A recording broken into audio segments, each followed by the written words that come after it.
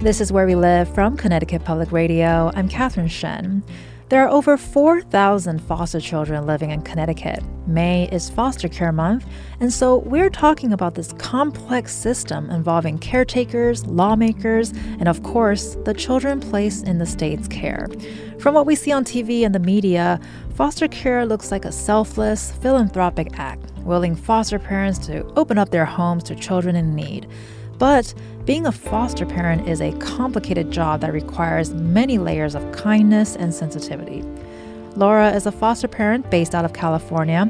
She received a lot of attention sharing a video on TikTok about her experience as a foster mom and continues to share that experience and advice on social media.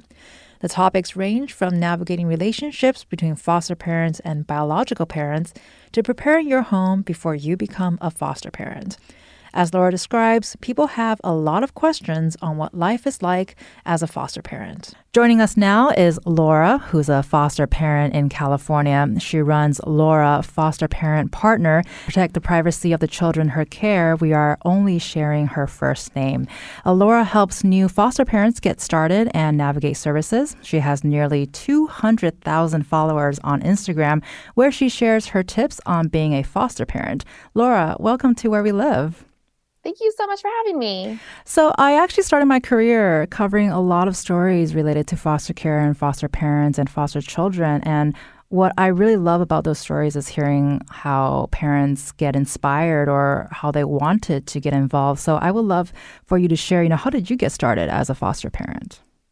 Yeah, maybe in an odd way, but when I was a teenager, I actually saw a TV special called A Home for the Holidays that's put on by the Dave Thomas Foundation for Adoption.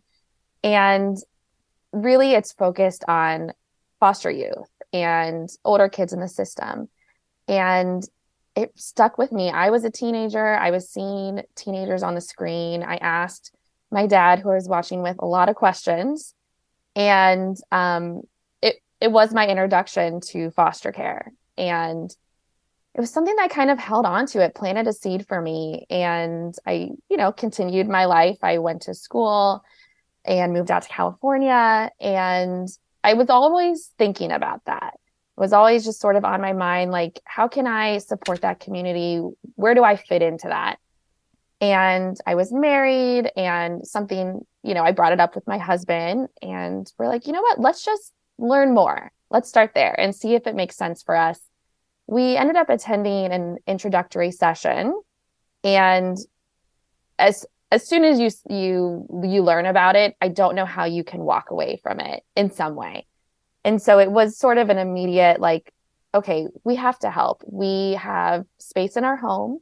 We don't have biological children, so we have the time, capacity, resources.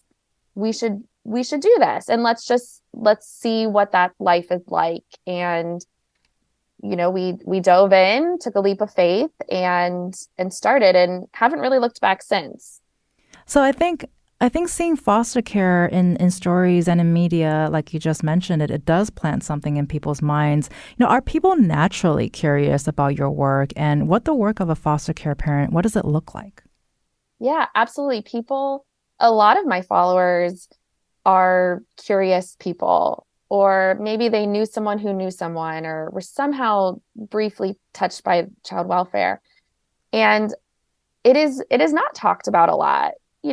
We see stories here and there. Oftentimes they are very shocking or really horrific stories. And I think that that scares a lot of people. And then it also leads to a lot of questions. And so there is a lot of curiosity. People come to the page and ask a lot of hypothetical questions, or just kind of understanding, where could I fit in, or what could I do? And I love starting the conversation there, because there is so much that anyone could do. We can all help and insert ourselves in some way to help families and kids.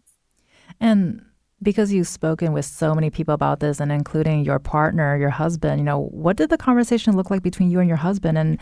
And during those conversations, both with him and with other people, were there some common misconceptions or misunderstanding on foster care that you were kind of able to help them understand better? What was that like? Yeah. So with Chris, my husband, he he has always, had a philanthropic side. And this was a topic he didn't know a lot about. So we did start to engage with media. We watched documentaries, we watched TV shows, movies, and that's how we had our own internal conversations and started to discover more about child welfare. And, when you start to kind of get tuned in, you start to meet people. It starts to come up in conversation. And we were meeting people who were, involved in some way or another. And yes, as we start to explain to our families what we were planning to do and our friends, there was hesitation. There was also support, but there was, some fear and worry, concern, like, oh, that's going to be very hard. Are you sure you want to do that? Are you worried about your safety? And I think that is the first reaction. I think a lot of people have fear when they're actually starting to consider their life to be a foster parent. And so, as over time, we break that down with our family, as we learned as well. We tried to pass along when we went through our training, we tried to share those out with our friends and family that were going to be supportive of our foster care journey. And we will get to details about this in a little bit, but I do want to talk about the fact that you do talk about reunification on your page. So can you sort of explain to our listeners what that is? Because I think there's a lot of, I don't know if this is necessarily a misconception, but there's this idea that you could adopt after you foster a child, right? But it's also an important aspect of it is the reunification portion of it. So can you kind of talk about that a bit and explain to our listeners what that is? Yeah. The goal of foster care is reunification, which is when a child returns home to either both their parents or they're just one parent. That is reunification of the family, bringing them back together. And that is the goal. That is the plan. That is the path. Now, things happen along the way, of course. Every situation is different and some are more extreme than others. And so yes, we do often find ourselves with children that cannot return home. And then from there, the system typically tries to find what they call kinship or fictive kin, which is relatives, extended family members, or people within the family friends circle, someone that knows the child who can provide permanency for them. And then, of course, if that layer does not work out, then yes, foster care providers are asked if they'll provide permanency, and it's usually in the form of adoption. And I know you also emphasize to not disparage the biological parents in these scenarios and also celebrate a termination of parental rights, which is kind of a funny way to go about this, but it is a celebration for many of these relationships. How do you support relationships with their biological parents if that's possible? And how do you help navigate your relationship with biological parents or relatives, grandparents, like you were mentioning earlier? So I always try to enter into this relationship with a clean slate. I try to take everything that is passed along to me with a grain of salt.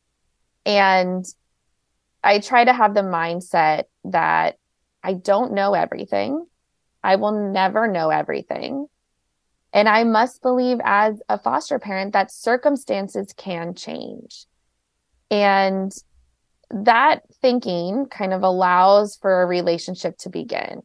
So you get to know families, and I find that when you do extend communication, whether that's written or in person or over the phone, a lot of positive things can happen.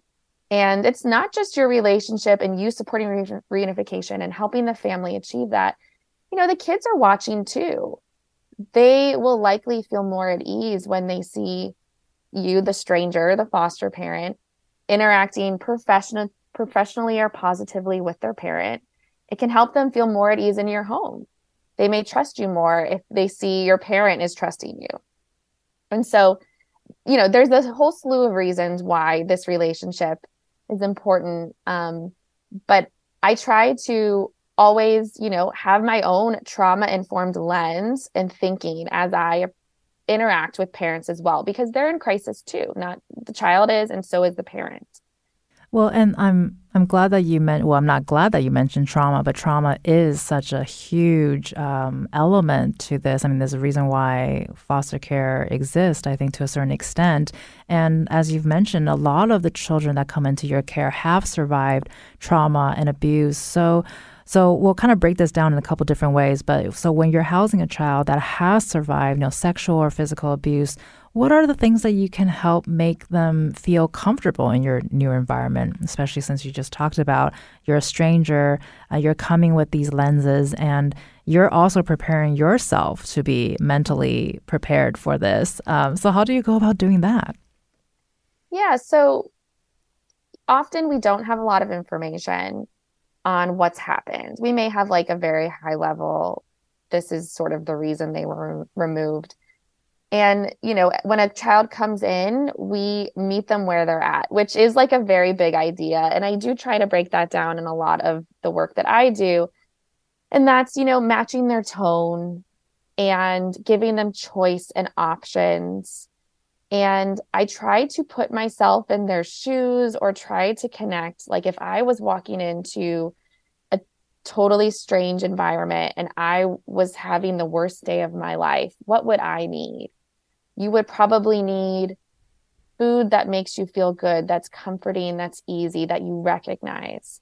You probably would need soft lighting or options for lighting, space and time, a comforting, soft bedroom, people in the home to speak with you in a way that is light and open and not forceful or interrogating. As those hours and days unfold, you can start to learn about their needs or what is triggering them. As we enter into all of these different situations, when we can be accommodating and nurturing, that sets up for a good, at least a trustful or respectful relationship. It's a starting point. You might not always get it right, but now you've learned something. And I think that's key, is being open to learning. And the kids are going to change too, by the way. Something they wanted on day one is going to be different on, a couple weeks in. And so just kind of walking slowly, making time for rest, keeping a schedule that's predictable and something you can rely on can be incredibly helpful. Well, among many other things, but there's some to get you started. I was just gonna say, I mean, that is even helpful for me sitting here in the studio, like what the picture you just painted. I'm already like, this is so calming. So what a great starting point for anyone, really. So let alone a child who is experiencing something so traumatic and so different. And because this is such a complicated area, when you do have children coming from different ages, especially young children versus teenagers, which I think also plays into the misconception question. How do you or how can people prepare for those very different levels of trauma? Well, I think being properly trained, it's really on caregivers to extend out and further their training. And so that can be at a local community college. There's so much online that they can find. And so that can help you kind of adjust. And also talking to other foster parents, joining a support group, that is so critical. I pick up so many of these nuanced tips by talking with other foster parents. I'm in my own support group. I meet monthly. I also talk to my own type of mentor twice a month. And so really just kind of cluing in. I also lean heavily on therapists. I ask for parent coaching sessions. In addition, the child will have their own therapy, but oftentimes you can ask for additional coaching sessions. That's a great place to get nuanced information. And then I'll also, turn to former foster youth.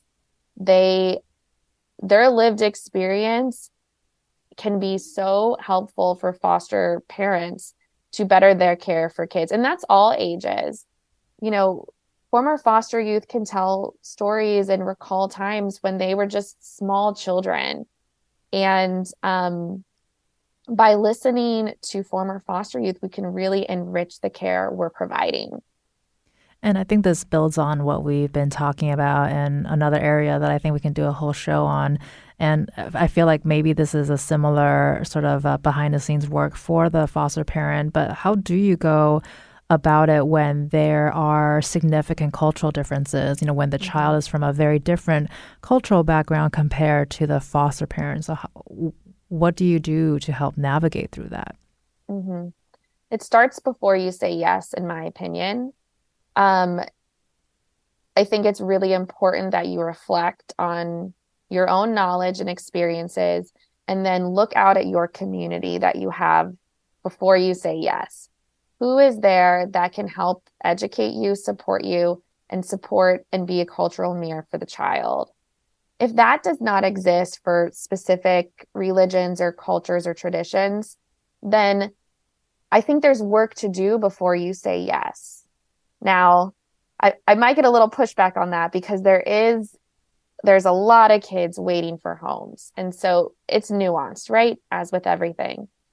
So we don't want kids to spend the night in a conference room or at a hotel. That's not okay either. And here's where I welcome you into all of those murky areas of child welfare. So if you say yes to a child who has a different culture than you, then there's a lot of work to do to seek out that support with your community, to seek out additional training, and to foster a relationship with the biological family. If the parents are not engaged at that point, then what about relatives, siblings, cousins, family, friends? How can you ask for visits with them? How can you ensure they're in your foster child's life while they're in your care? And advocating for translation services. I mean, there's lots of places along the way that foster parents can advocate to ensure that the cultural needs are met of that child. Well, I think I will never forget one of my friends who did foster a child and eventually adopted him and has a relationship with the biological mother that she always wanted to foster or adopt a child who looks like she could have had the child. Mm-hmm. And that always stuck with me because there is a cultural difference that a lot of children, adoptees as well, that they struggle going into their adulthood. And so I think following along those lines too, how do you introduce a child in foster care to your family and friends? Sounds like something that you should do prior to saying yes. Mm-hmm. Yeah. So I spent a lot of time kind of preparing my friends and family that would be engaging with kids in my care about what boundaries are, what questions are appropriate, what's not appropriate. And I will correct them along the way as well, not in front of the child and unless it's necessary. I do try to make sure that I'm creating safe spaces for the kids. And so, yes, before you are welcoming in kids, you have to take that look at your family and friends. You need to have those conversations. We had people have like baby showers. We had a foster shower, which we took as a moment to collect our community and kind of understand who was going to be there to support us. And we took it as a time to answer questions. Normally at shower games, you're playing like a diaper game. And for us, we had a question bowl, an anonymous question bowl, where people asked questions that maybe they were uncomfortable to say out loud or ask directly. And we sat around in a circle. I have the picture in my head. I can remember it, and answered these questions and kind of talked about any elephants in the room. And also were pretty clear in what our expectations were if people were going to be involved with us. And we kind of touched on this a little bit earlier, but I do want to ask too, we've mentioned how this is such an emotionally heavy and physically heavy sort of process for good and the bad. So when children leave your care, what were those experiences like for you? And is this personal? Like, do you feel it personally? Mm-hmm. I think you absolutely do. It is an experience unlike anything else. And so I think that does bring a lot of fear. I always go back to that fear. And as you approach it, there's a lot of fear, but the reality is if you are talking to the advocates, attending court hearings, if you're engaged in the case, you will have somewhat of a sense as to what is coming. And a true reunification back to parents comes with usually visitation that's unsupervised, overnight visits, weekend visits. So during that transition time, you do have the opportunity to prepare your heart. And that's an important piece because that is very personal and everyone will need something different. You can avoid the trauma of it all if you are supported. And that's, I think, the thought through all of this is if you have soft landings, you can get through things. Now, some people, it is too hard and they decide not to foster anymore, and that's okay too. But with support, I think you can get through it. I know you're talking about these experiences and how good it could be, for both the families and the child. What do you want people to know about becoming a foster care parent? If they're deciding whether or not it's a good fit for them, what would you say to them? I would say that take it seriously. It's good that you're listening today and you're engaging and you're tuning in. I would say that it is possible to help, and there's different ways to help. So it's really good to do some self-reflection on your family and talk to everyone in the family and kind of decide what path works for you. But, there's so many ways to engage and to support families that everyone can do something, whether it's just providing support services for other foster families or, kinship families, or fostering yourself. If you're not ready to take a full commitment and see a case from start to finish, you can provide respite care, which is essentially overnight care, for other foster families who maybe need to travel or something's come up. They have to go to a funeral.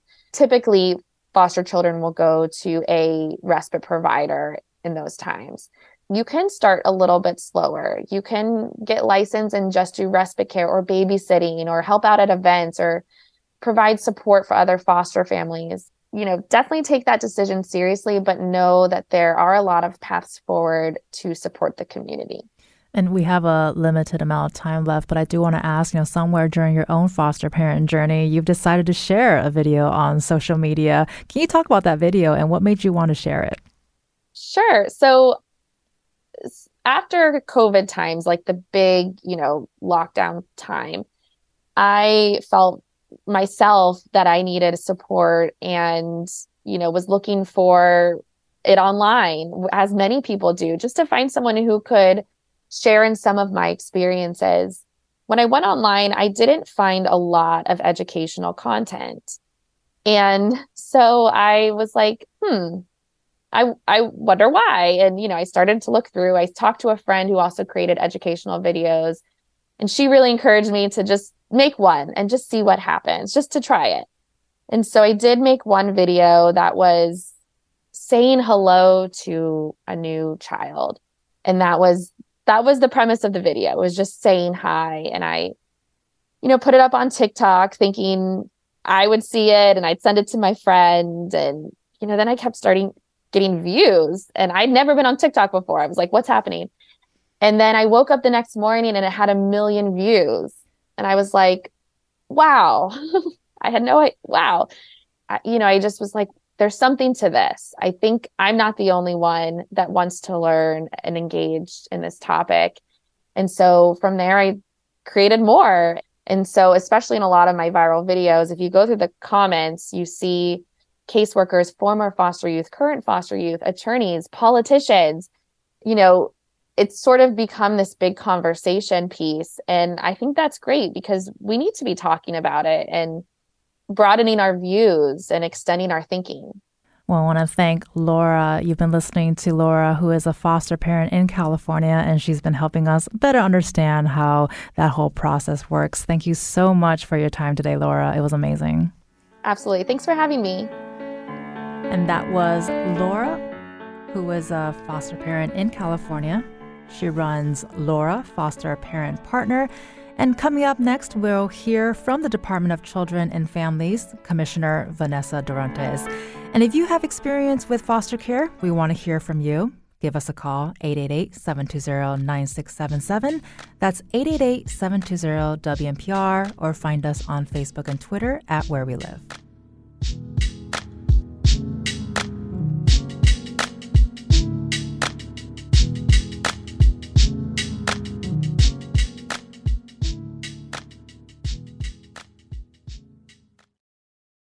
Support for this podcast comes from Hartford Healthcare. Elevating Health is funded by Hartford Healthcare. Hartford Healthcare recently celebrated the opening of the Ridge Recovery Center in Windham. Christy Scott, Vice President of Clinical Operations, describes this new state-of-the-art destination for healing. Individuals will come if they're suffering from substance use disorder and get individualized treatment. They can stay up to 3 to 4 weeks and receive family therapy, individual therapy, group therapy, and lots of other holistic care like yoga, trail walking, acupuncture. So it's going to be a great place for people to come and heal. For those seeking recovery, finding it close to home can sometimes be challenging. Many individuals travel to Florida and other states that have more treatment centers, so we're hoping by doubling our capacity at Hartford Healthcare, the individuals can stay in their home state with their family and support systems close by. To learn more, go to ctpublic.org/elevatinghealth. This is Where We Live from Connecticut Public Radio. I'm Catherine Shin. The foster care population in Connecticut is dropping, and the state emphasizes reunification wherever possible. There are approximately 3,000 foster children living in Connecticut right now. And we just heard from a foster care parent from California who shared her own experiences. And joining us now is Vanessa Durantes. She's the commissioner of the Connecticut Department of Children and Families. Thank you so much, Commissioner, for joining us this morning. Well, hello, Catherine. Thanks for having me. That was an amazing summary from the foster parent's perspective. Laura was spot on everything that she outlined. Well, we are just in awe still with Laura. And like I mentioned in that interview that I started my career for some reason, covering a lot of foster care stories. So this always has a special place in my heart. And I think you took a peek in our script somehow, because that's really my first question for you, is I wanted you to respond to what we've heard from Laura about her own experiences and what was going through your mind when you were hearing her story. I was yelling at the screen, yes, yes, yes. Everything that she said was truly spot on. You know, the Children's Bureau national theme this year for May happens to be Foster Care Awareness Month. So we really appreciate you raising awareness in this way with this segment. But their theme is strengthening minds and uplifting families, which kind of highlights the holistic approach to recognizing the mental health needs of kids and their families who may become involved with the child welfare system. And everything Laura talked about truly was about embracing this uplifting of families, whether it's the foster family themselves and the preparation she talked about with her extended family and community, or uplifting the biological family that child is forever tethered to. So, I think really recognizing the support and strength of the community that wraps around kids was the theme that I heard throughout her piece. And, we had a lot of focus with her experiences being a foster parent and sort of educating people who want to become a foster parent and sort of navigating through the system. So from where you're standing, Commissioner, what do you see as some of the major issues with the foster care system in our state? Mm-hmm. So we have a tremendously strong foster care advocacy community. There are support groups. There are groups that are part of a contract that we have with the Connecticut Association of Foster and Adoptive Families. And I think, where I see the evolution of foster care in our state, it's recognizing the characteristics of children who we have in care. So as you've probably, I think you mentioned that 50% of the children that we have in care under the age of 18 are with relatives or someone that they know. The rest are in core or traditional foster homes. And in Connecticut, we license relatives and kin just like we would a traditional foster parent. So when I think about the children who are in care, many times we were not able to immediately secure a relative. So there may be some complex mental health needs of that child. We have sibling groups that may need placement. We have children who have medical complexities. So people who have, a particular specialty in an area that would want child-specific training. We have, children that identify as LGBTQIA+, who need affirming placements. And, we also have teens. We have about 260 some teens who could use a stable family at this time. So when I think about the needs of foster care in Connecticut, it's the evolution to really being, you want to have more homes than you have kids for, so you can make those matches that Laura was talking about. And on that note, too, continuing the topic on reunification, we know that it is the end goal. So how do you train foster parents to build a relationship with biological parents? And have you experienced pushback on that?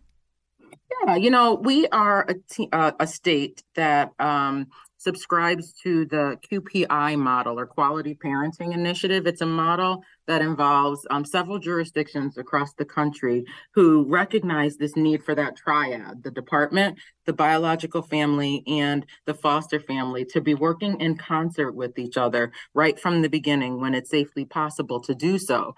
And so reunification starts with the identification of the home and at placement. Because as Laura indicated, you're always working towards stabilizing that child situation so their parent and the department and all of the other stakeholders that are involved can work towards reunification. So that's not something that happens at the end. It happens all the way throughout the life of the situation.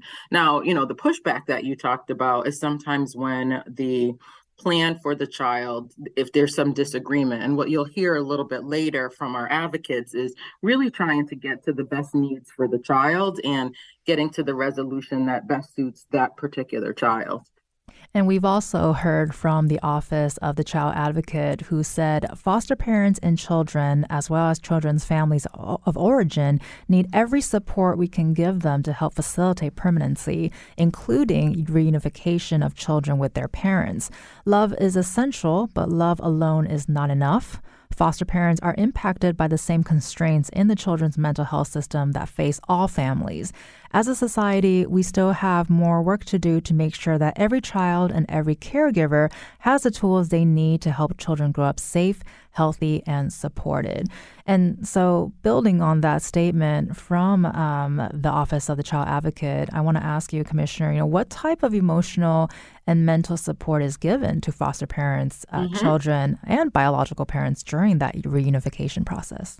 Yeah, I agree with that statement too, 100%, because the process involves, recognizing that everyone's life is changed when the dynamic of foster care is introduced. So recognizing that we have formal supports woven into our foster care system here in Connecticut. So I have dedicated social workers who their job title is foster care support worker, and they support the foster parents that are in their area.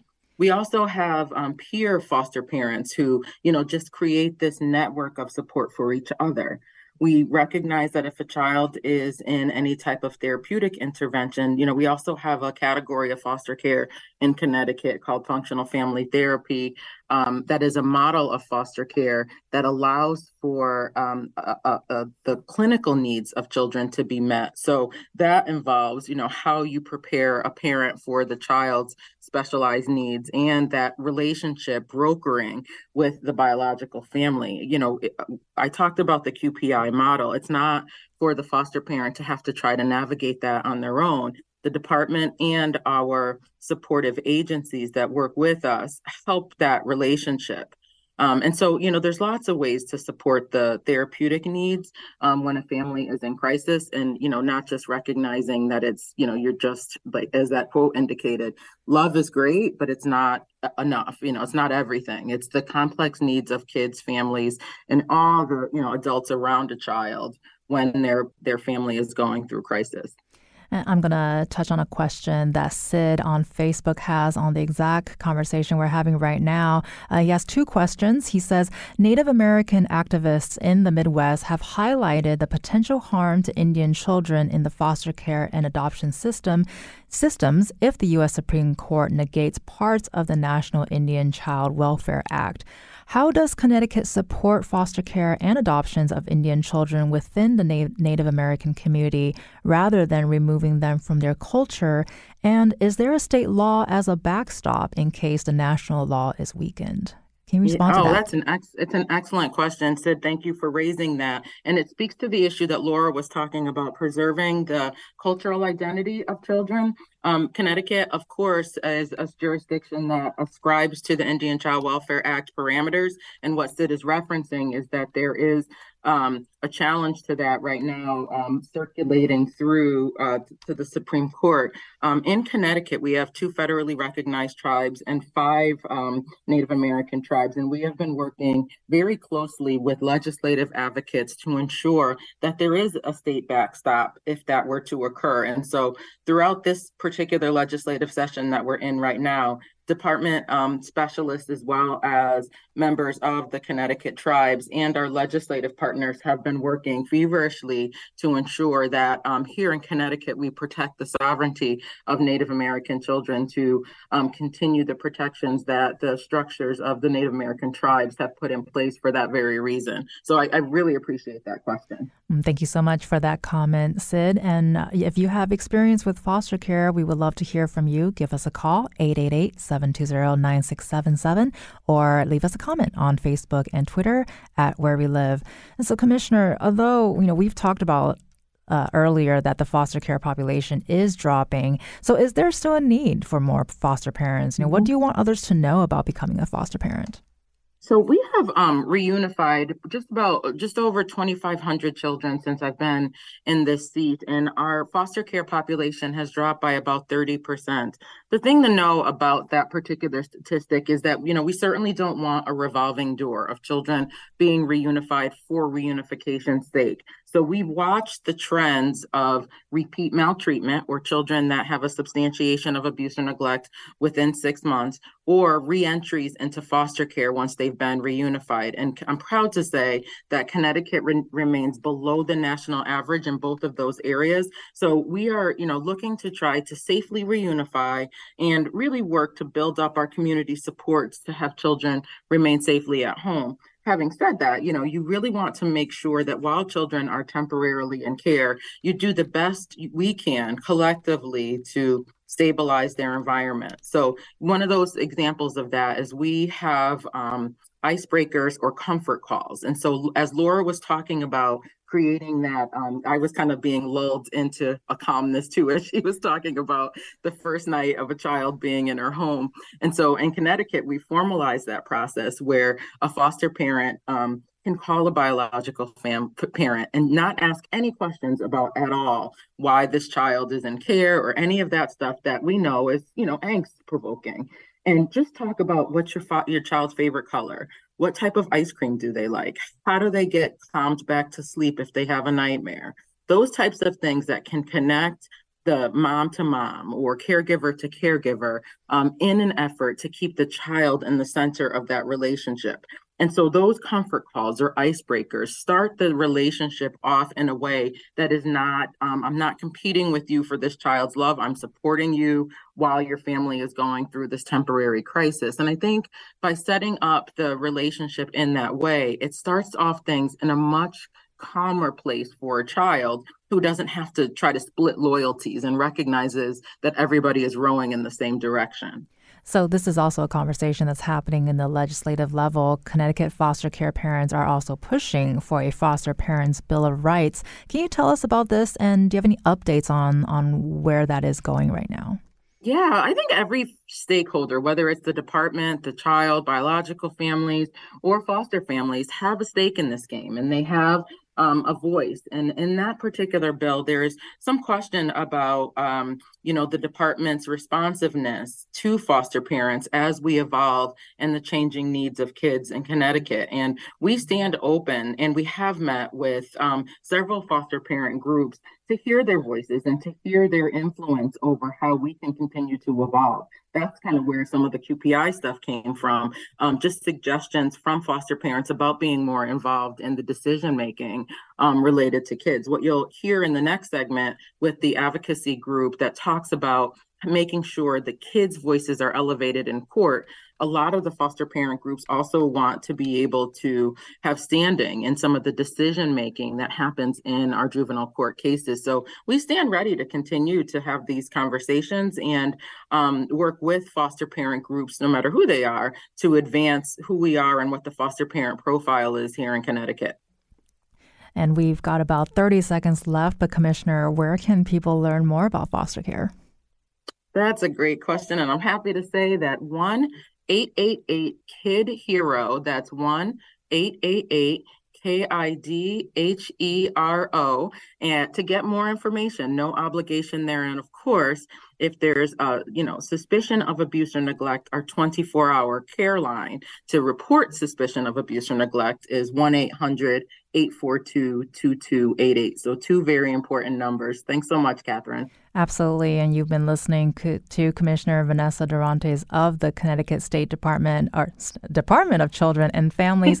Thank you so very much for being on the show today. I messed that up because we're having so much fun. So We are. Thank you, Catherine. It didn't mess up at all. And coming up next, we're going to hear from Connecticut CASA, a statewide network of volunteer court-appointed special advocates. You can also give us a call, 888-720-9677, or find us on Facebook and Twitter at Where We Live.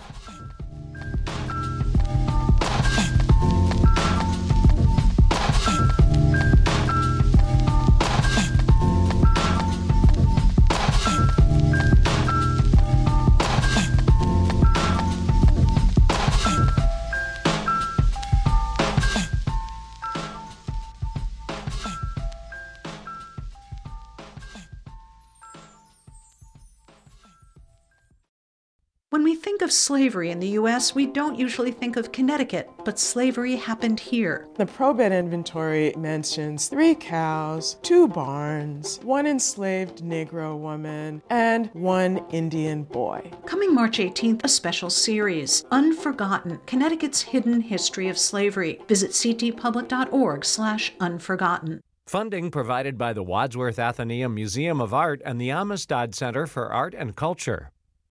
Connecticut's own Jacques Pepin is a culinary icon. When you make a contribution to Connecticut Public today, you can experience a once-in-a-lifetime dinner with the acclaimed PBS chef and author on Monday, May 6th at the gorgeous oceanfront Madison Beach Hotel in Madison, Connecticut. Sponsored by Isana Plastic Surgery Center and Med Spa and Fuchs Financial. For tickets, visit ctpublic.org/Pepin. This is Where We Live from Connecticut Public Radio. I'm Catherine Shen. As we have learned throughout the hour, the foster care system is a multifaceted system that involves foster parents, biological parents, and a complicated court system. Joining us now is Connecticut CASA, which is a statewide network of volunteer court-appointed special advocates. And with me now is Josiah Brown, who is the executive director of CASA, and Tricia Goburn, who is a CASA advocate. Thank you both so much for joining us this morning. Thank you, Catherine. And you can also give us a call if you have any questions, 888-720-9677, or find us on Facebook and Twitter at Where We Live. So, Tricia, I want to start with you. Can you share with us about what your role looks like as a court-appointed special advocate? Certainly. And thank you for the opportunity, Catherine, for CASA to speak. And it was lovely to hear Laura and also the commissioner speak about the roles that they contribute. First and foremost, the CASA's role is to advocate for the best interest of the child. Initially, when generally when a case is referred to the DCF, the Department of Children and Families, there is an issue that caused a referral to be made. And so that initially is our focal point of our advocacy.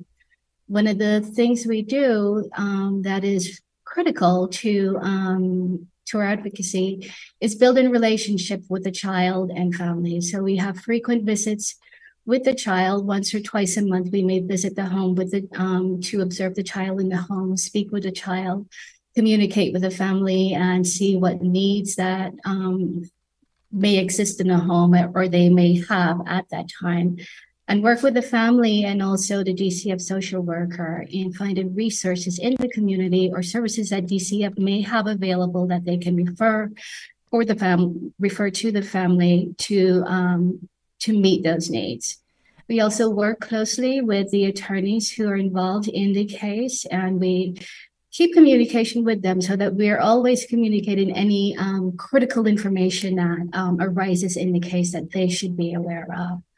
And another critical responsibility of the CASA is that we gather information in our observation of the family and the child, and then we write a report to the court, and we attend court hearings that are affecting the child and make recommendations for the case as well that the judge can act on.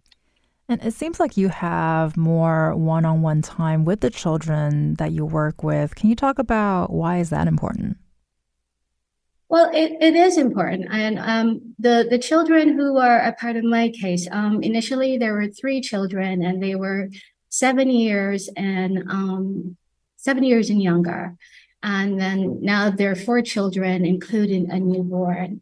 It's important to have that one-on-one time with the child, because you get an opportunity to know the child better, that you see the child opening up. You can tell whether or not the child is adjusting in the new home environment, if the child has been removed from mother's care or father's care into a foster placement.